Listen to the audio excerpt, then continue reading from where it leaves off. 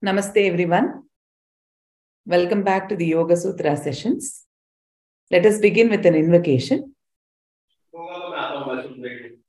Om Yogena Chittasya Padena Vacham Malam Sharirasya Cha Vaidyakena Yopakarotamam Pravaram Muninam Patanjalim Pranjaliranatosmi. Om Shri Gurubhyo Namaha. Hari Om.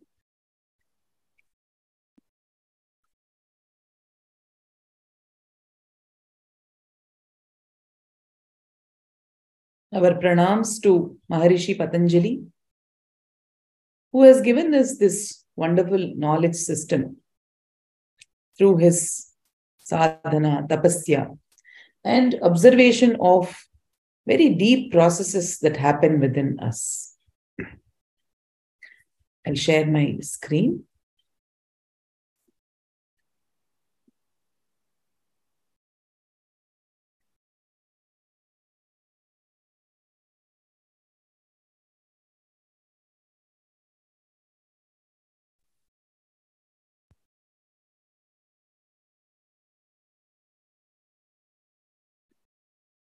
Let us chant the sutras.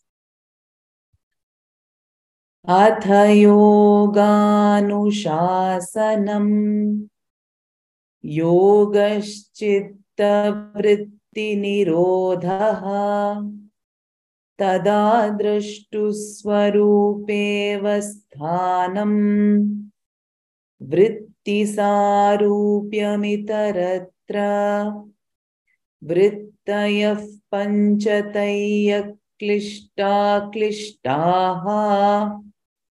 pramana viparyaya vikalpa nidra smritayaha pratyakshanumanagamav pramanani viparyayo mithya jnanamatadrupa pratishtham Shabda jnananupati vastu shunyo vikalpaha Abhava pratyayalambana vrittir nidra Anubhuta vishaya sampramosha smritihi Abhyasa vairagyabhyam tannirodhaha Tatra sthitau yatno bhyasaha. Just reading the sutras brings back the remembrance or memory of whatever we discussed in the previous sessions. So we looked at the 5 vrittis: Pramana, Viparyaya, Vikalpa, Nidra and Smriti. And the key ways to stop these vrittis or to regulate the vrittis is through abhyasa and vairagya. What is abhyasa? Abhyasa is that effort that we take to still the mind. Tatra sthito yatno bhyasaha. Yatna means effort. The effort that we take to still the mind is called abhyasa. Okay, this is what we looked at in the previous. So with respect to Abhyasa, Maharishi Patanjali further adds that Satu Dirghakala Nairantarya Satkara Sevito Dridha Bhumihi. Slightly longer sutra. Dirghakala Nairantarya Satkara Sevito Dridha Bhumihi. So he talks here about 3 aspects. One is the duration. The second is the continuity. And the third aspect is the devotion or involvement or enthusiasm with which we take up a particular practice. Dirgha Kala, he says, for a long period of time, prolonged period of time. Nairantarya is Nirantara, in a way it means it's eternal, but here it also means it's happening in an uninterrupted fashion, without taking breaks, without taking pauses. And satkara sevito, satkara asevitaha. So it means that practice or cultivating that kind of devotion and doing that practice with. Dridha bhumihi means a firm ground. We achieve a firm ground in our practice when we do it for a sufficiently long period of time without interruption and also with devotion. And this devotion is a very important aspect because it could be towards the knowledge system or what is mentioned in the sutras or what we hear from the Guru. We looked at what there is one sampatti in the sadhana chatushtaya, in the shat sampatti called Shraddha. It talks about Guru Vedanta Vakyadishu Vishwasaha Shraddha. So unless and until we have that Shraddha, it is very difficult to progress on this path. In the modern context, we are always exposed to the thought that everything should be questioned. Yes, this logical analysis is needed. The rational thinking is needed. That questioning is needed. That inquiry is needed. But if it is skepticism and samshaya, then we proceed nowhere. In order to find out the truth, if the question arises, that's a different thing. But if it doubts the fundamental knowledge system or the one who is giving the knowledge system, then what happens is that we are not able to progress on that. So that is why we looked at 3 sources of valid knowledge: Pratyaksha, Anumana, and Agama. Agama is the testimonial or the words of a person who is revered, who has Pratyakshama, he has seen that thing, right? He or she has seen that and they share that knowledge with us. It's a very authentic source of knowledge because they have perceived it directly. So when we have devotion towards such a person, then it becomes easy to progress. Only then we will also have faith on ourselves that we are progressing in our practice. Otherwise, what happens? We do it for a few times and then we have a doubt. Are we really progressing? Is this what I've set out to do? Will this yield results? And then we quickly abandon that process. So the devotion is the key aspect even to sustain this abhyasa. That I'm sure all of you have already, experienced this in many dimensions of life, right? So long duration without interruption and with the right attitude, this establishes one in a particular practice. In the Bhagavad Gita, Dhyana Yoga chapter, 6th chapter, okay? Prayatnad yatamanastu yogi samshuddha kilbishaha aneka janma samsiddhas tatoyati param gatim. Whatever one has accumulated over a period of many lifetimes, and with the accumulated merits of the past birth, when this particular yogi who has already done some effort in the past birth, with sincere devotion, takes this practice or whatever, engages in sadhana, tapasya, further progress is made. And then they become purified of all these material desires and attain perfection in this life itself. So that is what he talks about. Whatever effort we take in this direction is always going to be useful, right? Whatever is accumulated, even if it means in the past birth we have done it, just continuing from where we left, then taking it forward really helps us to progress on this. Okay. And Vachasmati Mishra, Vyasa Maharishi also adds that one succeeds in the practice of yoga when the effort is accompanied by these 4 dimensions. One is tapas, other is brahmacharya, the other one is vidya and shraddha. Tapasa brahmacharyena vidyaya shraddhaya cha sampaditaha satkara van dridhabhumi bhavati. He says, when do we attain the dridhabhumi? When do we achieve that particular firm ground in that practice? When the abhyasa is accompanied by austerity, when the abhyasa is accompanied by brahmacharya, accompanied by jnana and vidya, not avidya, by vidya and shraddha. Again, he brings out the aspect of devotion Satkara asevitaha and also Shraddha here.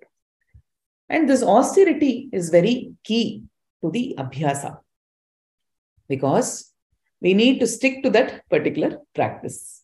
Generally, you can reflect on this. It's not that I'm saying anything new, but many people who often come to the ashram or attend our programs, they always have this question.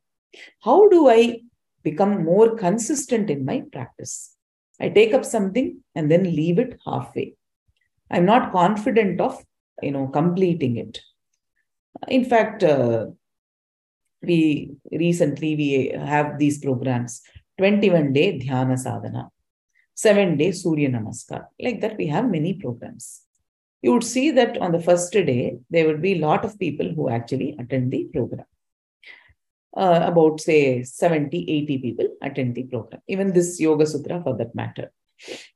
And then what happens over a period of time, because of whatever situations, it could be family situations, professional situations, or their own drive to attend the program, or it could be even the nature and content of the program, whatever it is. It makes it difficult for them to stick on to that particular thing. And because of this, what happens? Whatever phala has been envisioned by the creator of such a practice, the people are not able to get benefited through this because that consistency is not there. Then they would come and ask, then how do I achieve these deeper states? Then we would say, I asked you to do that practice. Did you do that particular practice? They would say, no, I did it for 3 days. And then I had to drop it because, somebody at home was not well. I had to travel or whatever it is. So that taking that anushtanam is a very key aspect, very difficult also. Here, many people visit the ashram in diverse profiles. There could be people, who are students. They could be from the Vedic background or some yogic background. They also visit from the Himalayas and all that. So they all talk about only one thing, that Anushtana, right? People, especially from the Vedic background, they say that Nitya Anushtanam is very key to their growth. It has been advised by their acharyas and gurus. But to keep up that Nitya Anushtana is a very, very challenging process because there are so many obstacles that arise. One key obstacle is ill health. So they often face health issues because of the food that they eat, because of their travel, because of their sleep cycles and all that. And their practice goes for this Nitya Anushtana goes for a toss. And they seek the support of the yogic practices in order to help them to keep up their Nitya Anushtana. So this what happens is that, so it's very key to critically look at what is this abhyasa, what is this dirgha kala, nairantarya and satkara sevita, right? And another aspect, when we say dirgha kala, it is very contextual. It is also very personal in that sense. For example, when we take up the meditative process and suppose we close our eyes and sit for meditation, you would see that initially there are a lot of thoughts that are going on. And after some time, with some, just staying in that practice, you would see that the thoughts would come down. And that is when the meditation happens. At that time, you don't engagement. It could be somebody ringing the calling bell, or calling you for an assignment, or it could be a mobile phone message or whatever it is.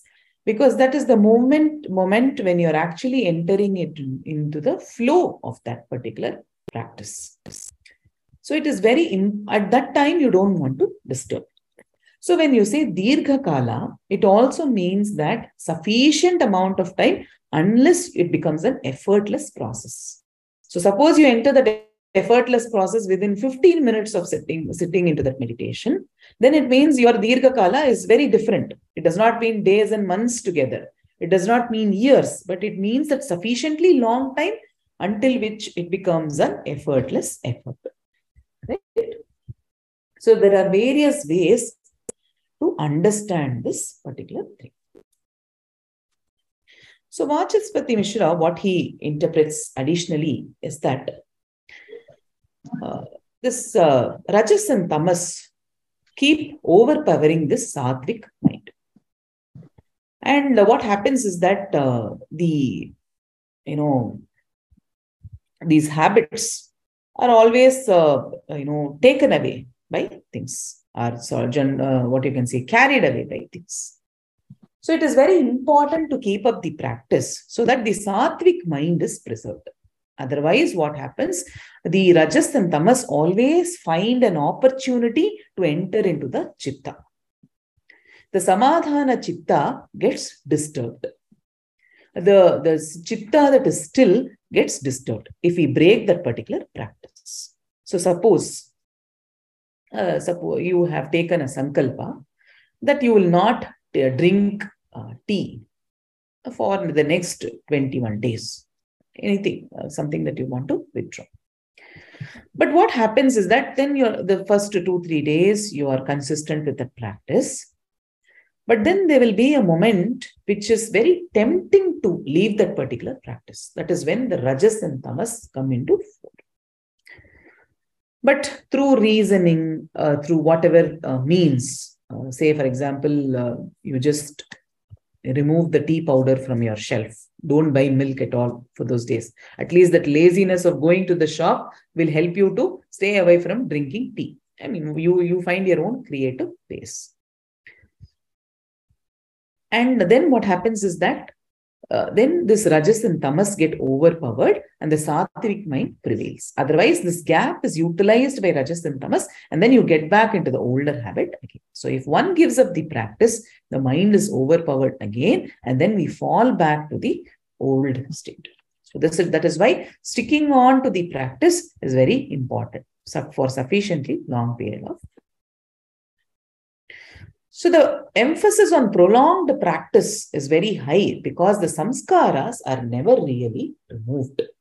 They keep coming like weeds. Just as people do farming, they clearly well know that weeds appear at different points in time, and de-weeding is a constant process. Of course, now there are different methods of farming where weeding is not needed. I'm just talking about the context where de-weeding is done. So what happens whenever there is an appropriate situation and environment, the weeds crop up, right? So similarly, the samskaras are never really gone. As long as one structure, it could be the mental structure, it could be the physical structure, as long as one is embodied, as long as one is having the same chitta pattern, these samskaras remain latent and they're also potent that way. They can flower, they can grow at any point in time when there is an appropriate situation. And that is why a strong effort, a consistent effort is needed in order to burn these samskaras. And we have looked at the samskaras many times in these sessions, right? And the smriti and samskaras. Smriti is that immediate memory where these impressions are created, right? Anubhuta vishaya sampramosha smritihi. Whatever is experienced, when it does not leave, when it is not stolen away, when they form impressions, that is called smriti. But when the smriti becomes latent and carried forward to the future, we call it samskaras, right? Latent in the sense you're not consciously aware of them. They are becoming habitual. That is why samskaras it's a habit. In fact, as I told you, we released a journal for kids. A journal in the sense, a journaling book, right? For kids called samskara, in order to cultivate the right indic habits. When they cultivate these habits, then they also get impressions, but these are positive impressions and they come handy when one faces an appropriate situation. Okay? So even if we take a break from the practice, but that should be built into the practice schedule itself, right?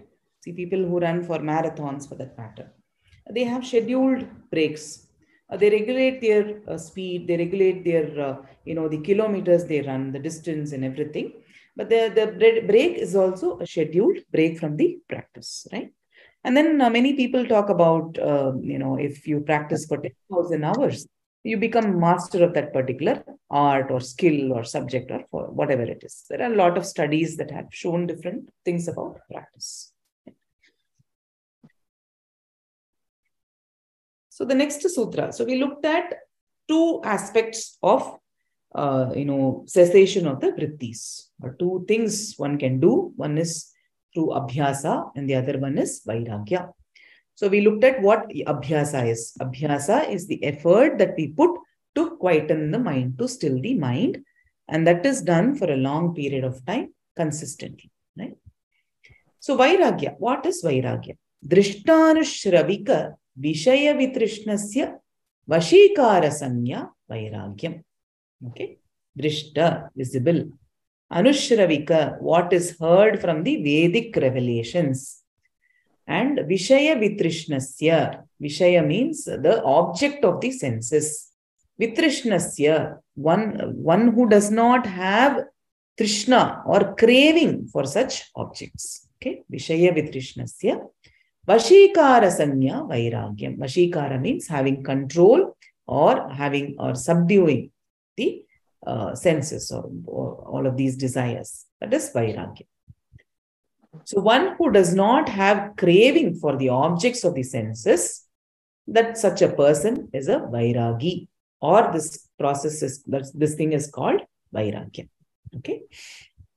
And here there are many layers to it. We also looked at one of the sessions in Tattva Bodha about vairagya. Vairagya is one of the sadhana chatushtaya. Viveka, vairagya, shatsampatti and mumukshutva. What is vairagya there? Iha mutrartha phalabhoga viragaha. Means not having any ichha, right? For the fruits of whatever we do, either in this world or in other worlds. Could be heaven, could be any other world or any other place that we are offered in. We are not so enamored by whatever that has to offer, but more rooted in our jnana, more rooted in our sadhana and tapasya. Such, when we exhibit these qualities, then it means we have vairagya, right? Raga means affinity or being attached to something, a liking for something. When we say vairagya or viraga, it means that not having that particular liking or affinity towards something. That dispassion, that detachment, right? That is vairagya. So drishta are those that are seen in this world. Whatever phala we see around us, like for example, if you do this particular, if you exercise, then your body will be healthy. If I study, I'll get more marks. If I practice a lot of speaking, oratorical skills, then I will become a great orator. I will have a lot of followers.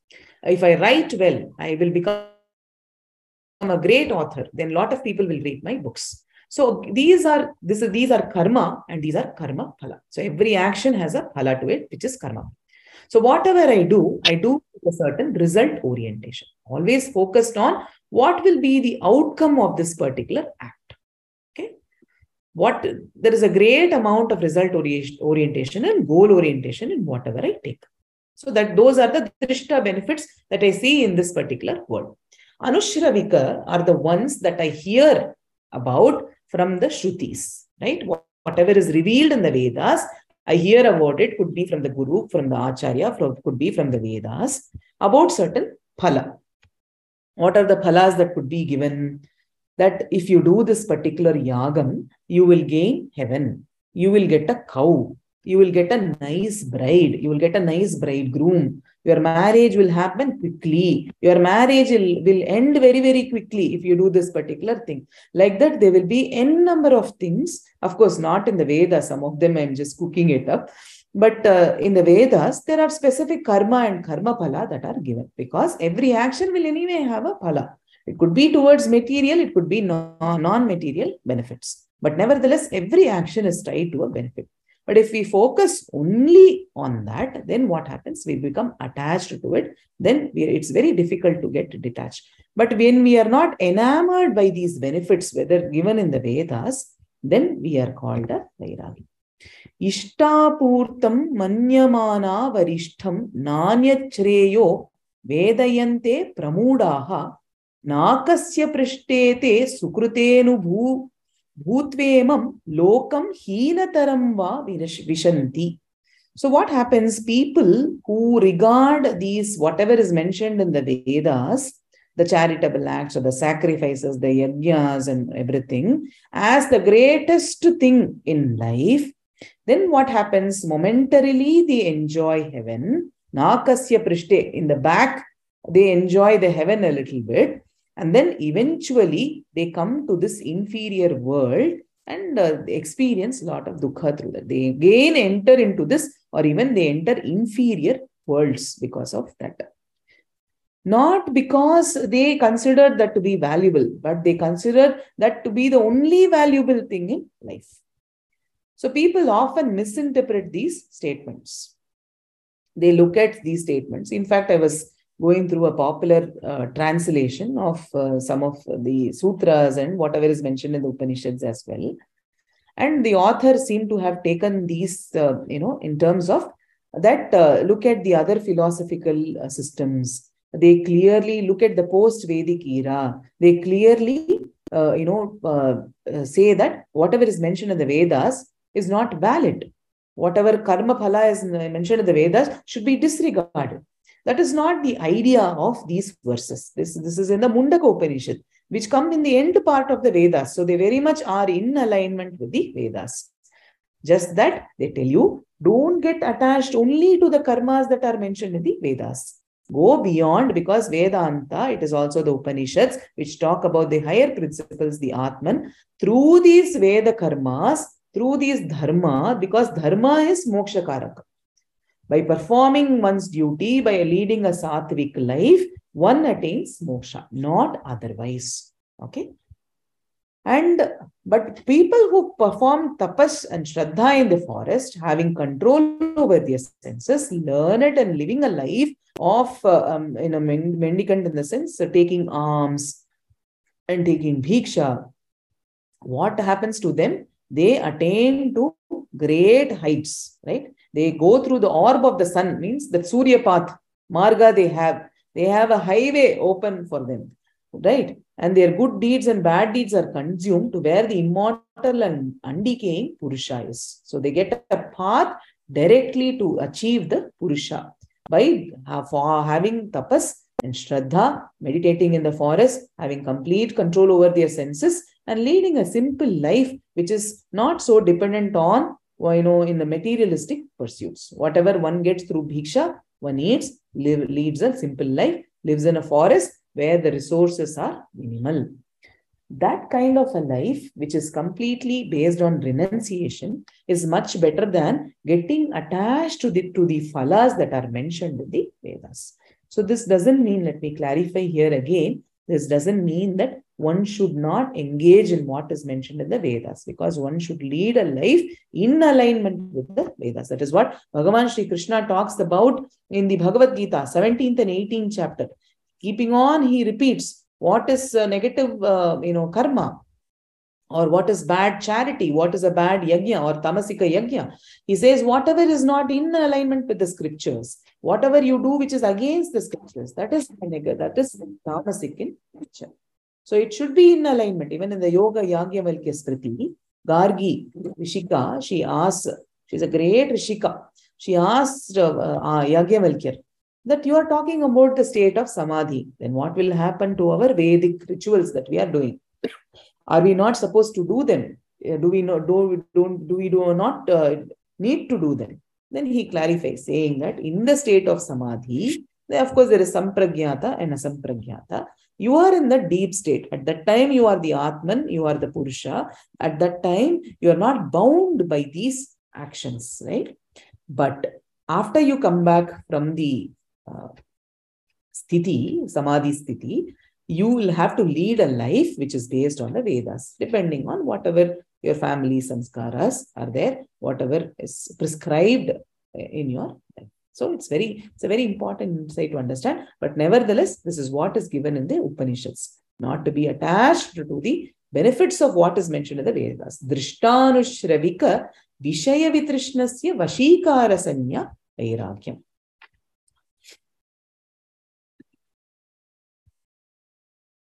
Vyasa Maharishi expands this particular sutra and talks about a mind that is free from attachment to the object of the senses, especially women, food, drinks, and power, and having no thirst for the phala that is mentioned in the scriptures, such as heaven, and the attainments of the states like Videhas and Prakriti Laya, understand the limitations of these. Because it's not attached, it clearly understands the limitations of all these and then is detached from this. So what is this Videha and Prakriti Laya? So Videhas and Prakriti Layas are slightly advanced beings who are not embodied. The Videhas are not embodied but still have achieved some states of yoga. The Prakriti Layas have folded, their indriyas and everything has folded into the Mula Prakriti, but still they will still be there until the full, what you can say, the larger Prakriti is destroyed. It could be through Pralaya, it could be at the end of a Kalpa or whatever it is, right? Still some identity is still there. That is the Prakriti Laya, but have folded into the Prakriti, where Raga, Dvesha, everything has been eliminated. And Vyasa Maharishi beautifully further adds that it is not mere absence of the desire which is Vairagya, but a conscious indifference to the enjoyment, though they may be presented before us. This we have looked at in many times in many of the sessions. We often quote this example of a toy, right? Suppose you are like, all of you are adults here. So when you look at, say, for example, a Hot Wheels car, right? Is there anything that arises in your mind? You are neither attracted to it nor repelled from it. You just look at it and then you just pass by without that particular object affecting you. You are not drawn to it. You won't fight with your friends to take possession of it because you've just grown over it, right? So what happens? He says that it's a natural state of the mind which is not invoked, where the what you can say, the desire is not invoked. There is this beautiful story, right? You must have heard of the story of Sukha, who is the son of Vyasa. So he was walking, and then there were women who were taking bath in the river, and he was just walking with the smarana only of the Brahman. And he did not even notice the condition of the women that were there.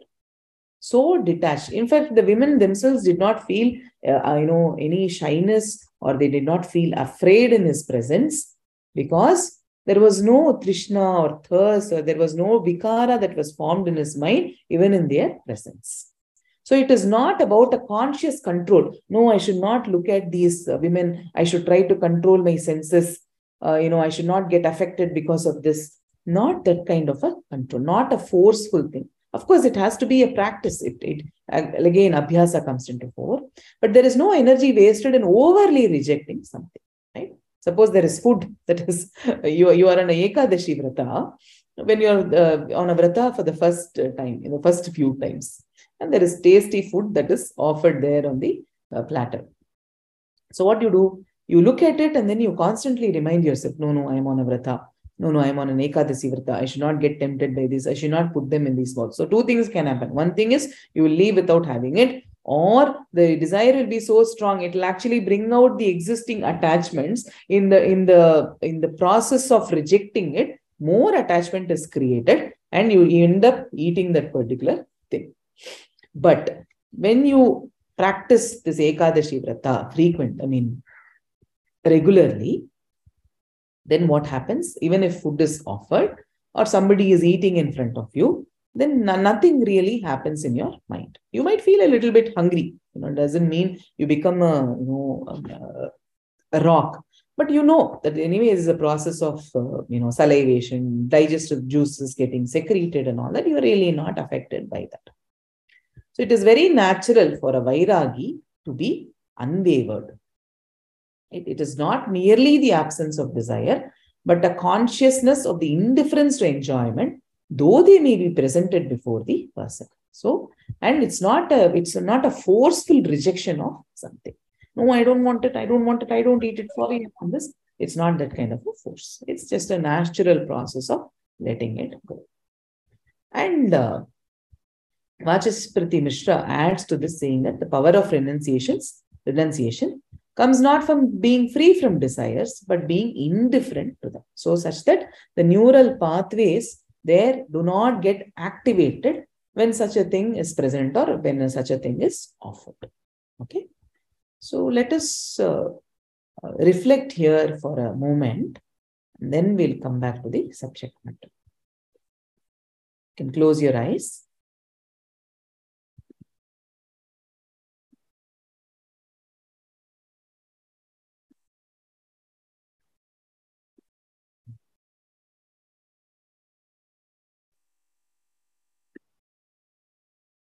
And as I mentioned, specific parts of the body,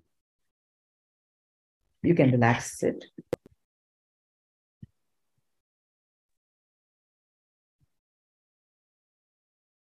And relax your toes, feet, entire leg, hip, abdomen, chest, shoulders, arms, neck, and face.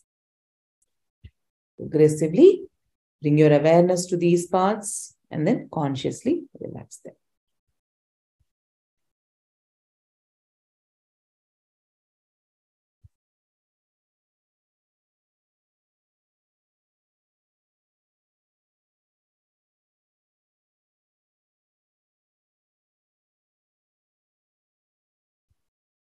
So ask yourself, what do you focus on whenever you take up something?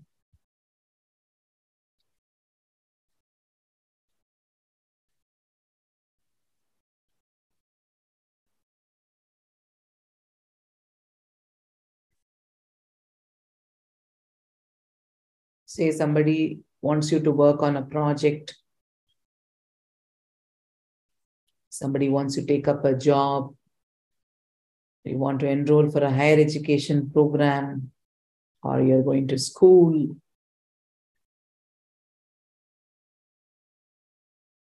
Or your mother asks you to give a helping hand. Diverse situations. What do you usually focus on? Or you're cycling, you're jogging in the morning.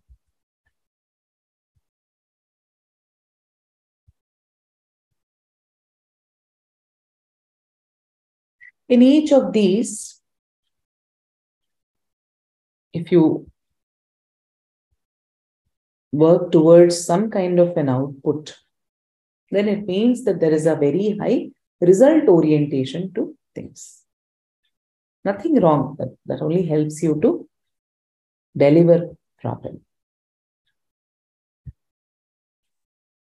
But this result orientation can also become a habit.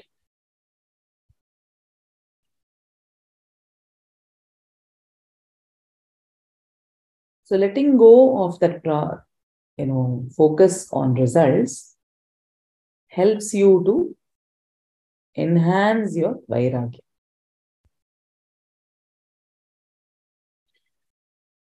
The karma phala tyaga can be done.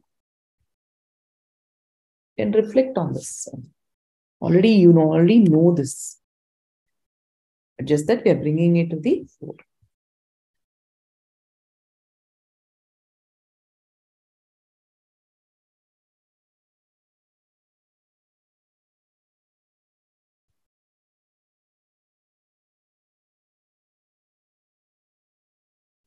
And also visualize situations when you had a strong desire to take up something consistently, but couldn't keep up the practice. Reflect on what were the reasons for that.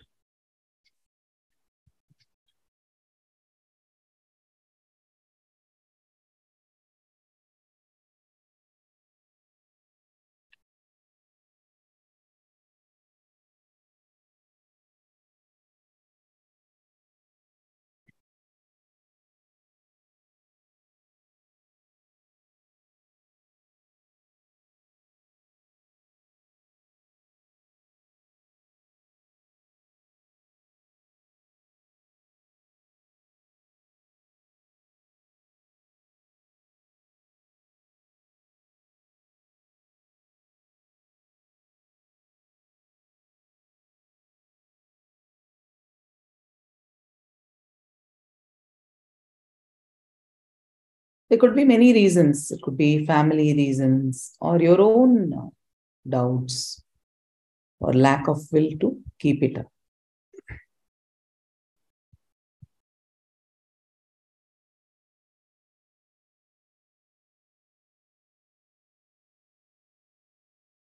Gently open your eyes.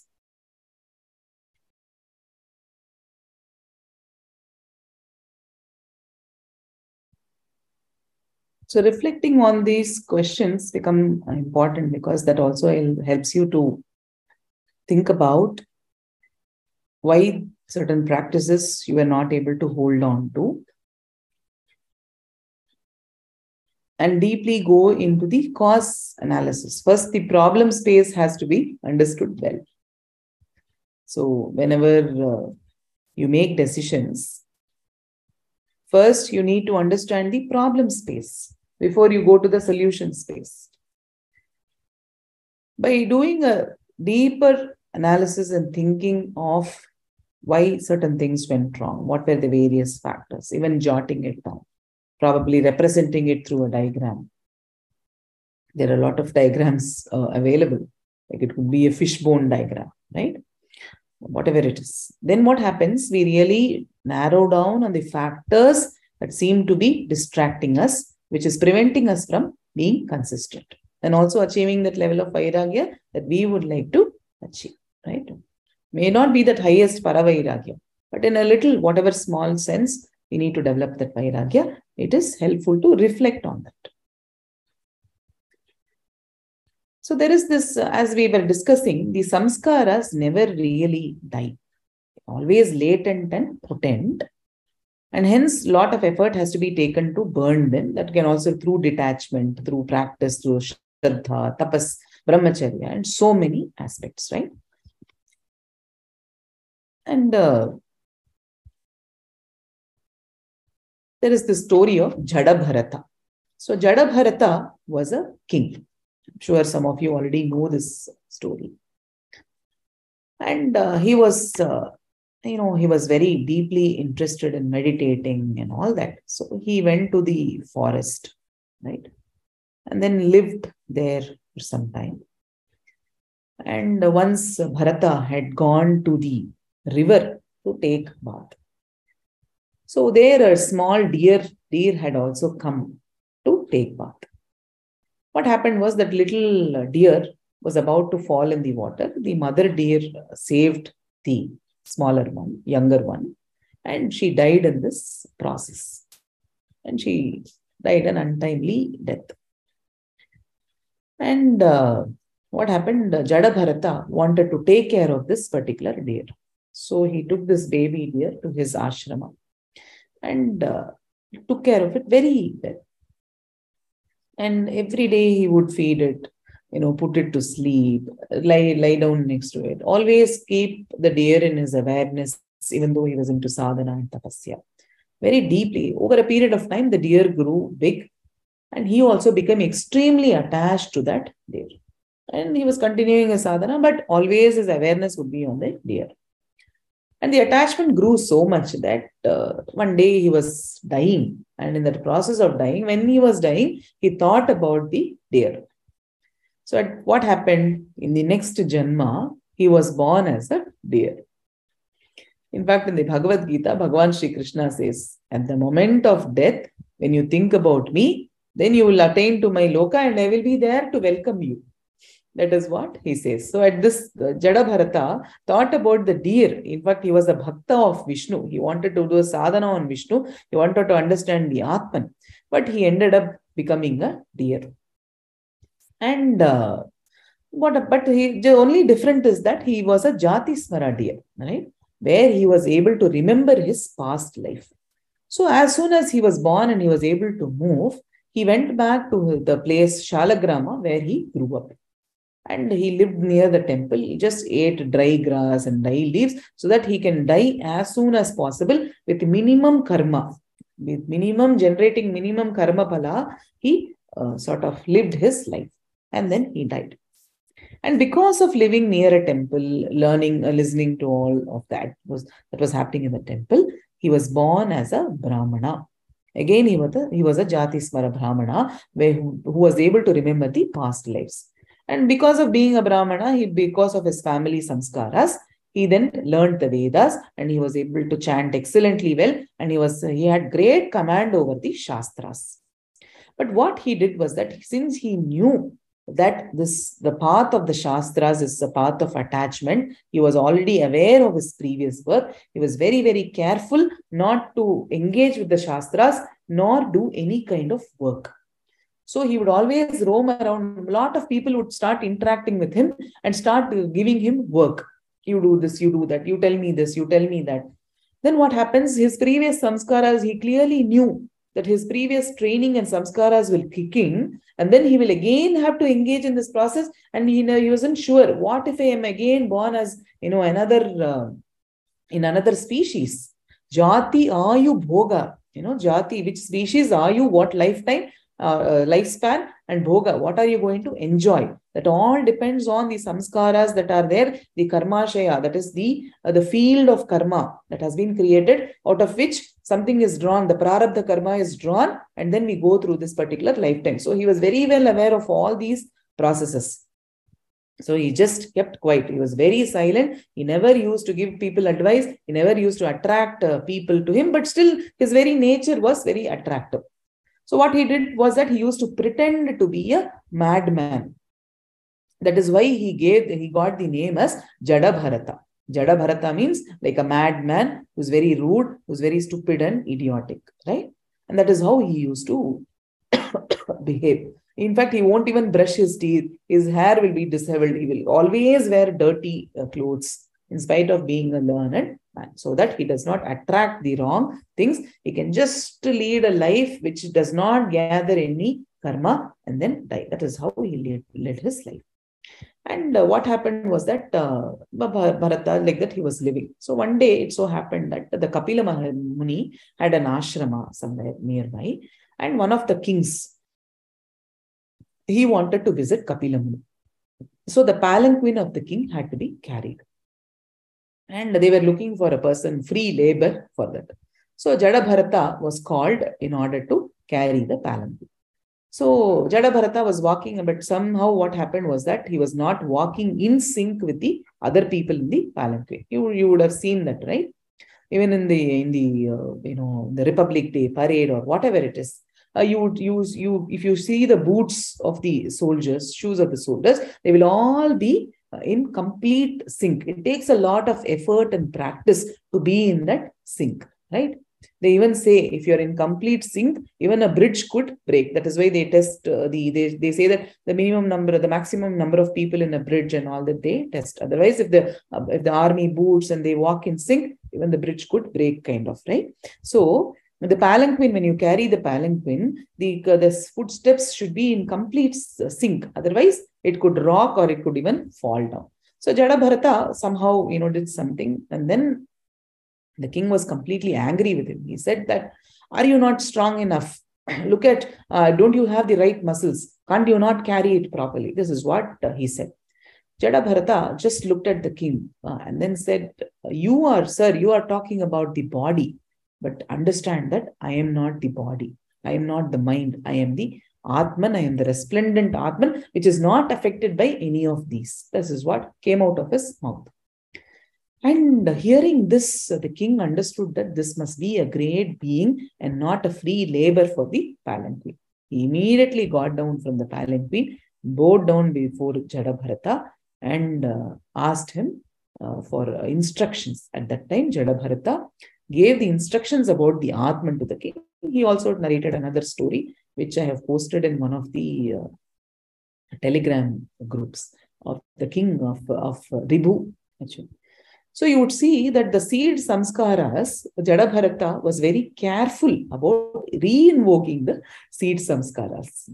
Then a lot of effort has to be taken to burn them through tapas, through austerity, so that they don't just come out at the time that you are not expecting them. Right? So that is the process of Abhyasa and Vairagya. So Vijnana Bhikshu outlines various stages of detachment.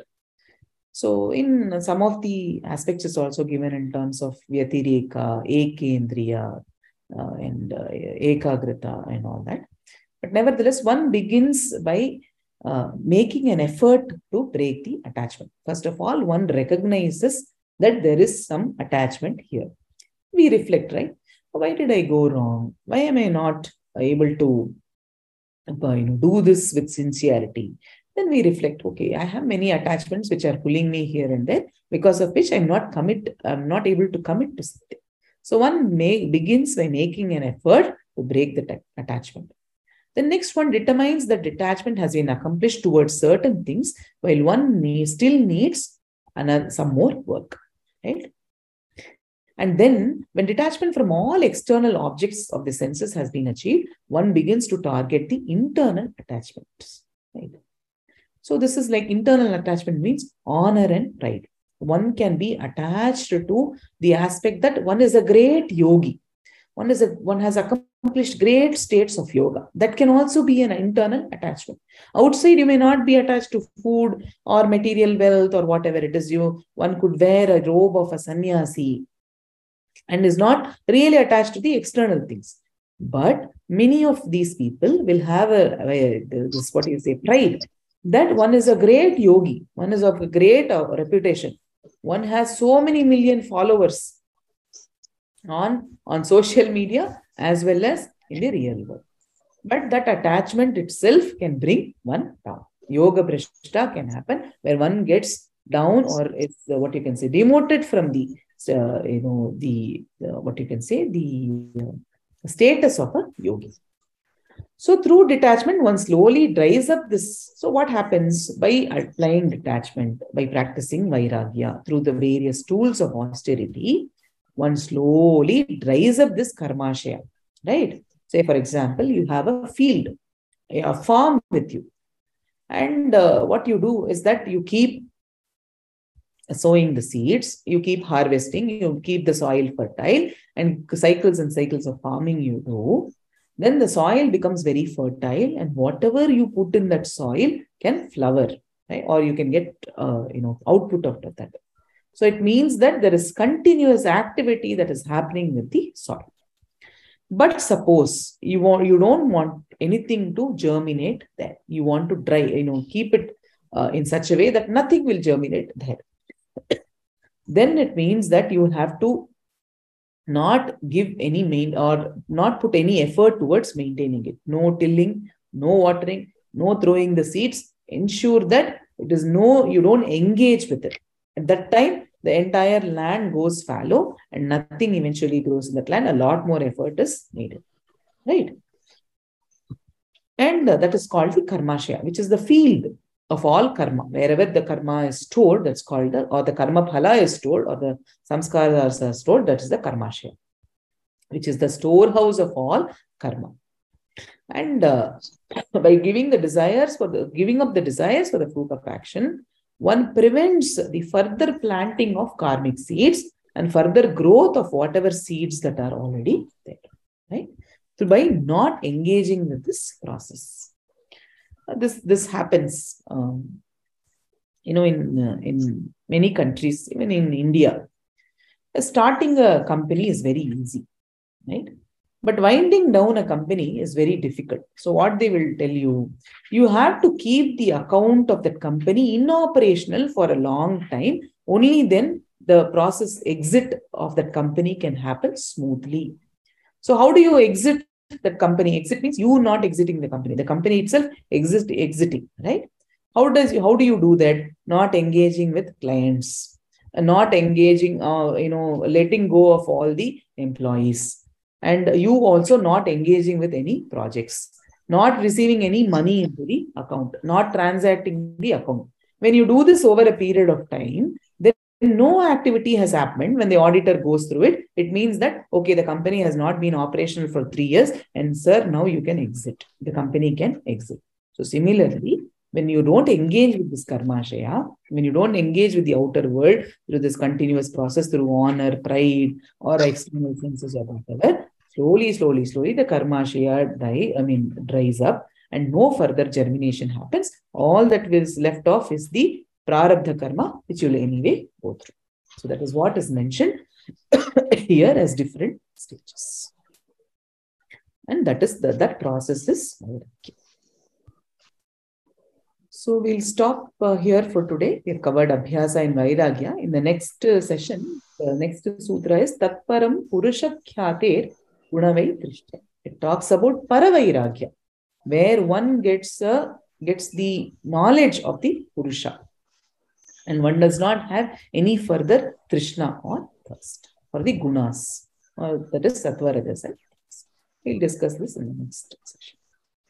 We'll conclude with a prayer. Om Loka Samasta Sukhino Bhavantu. Loka Samasta Sukhino Bhavantu. Loka Samasta Sukhino Bhavantu. Om Shanti Shanti Shanti. Om Shri Gurubhyo Namaha. Hari Om.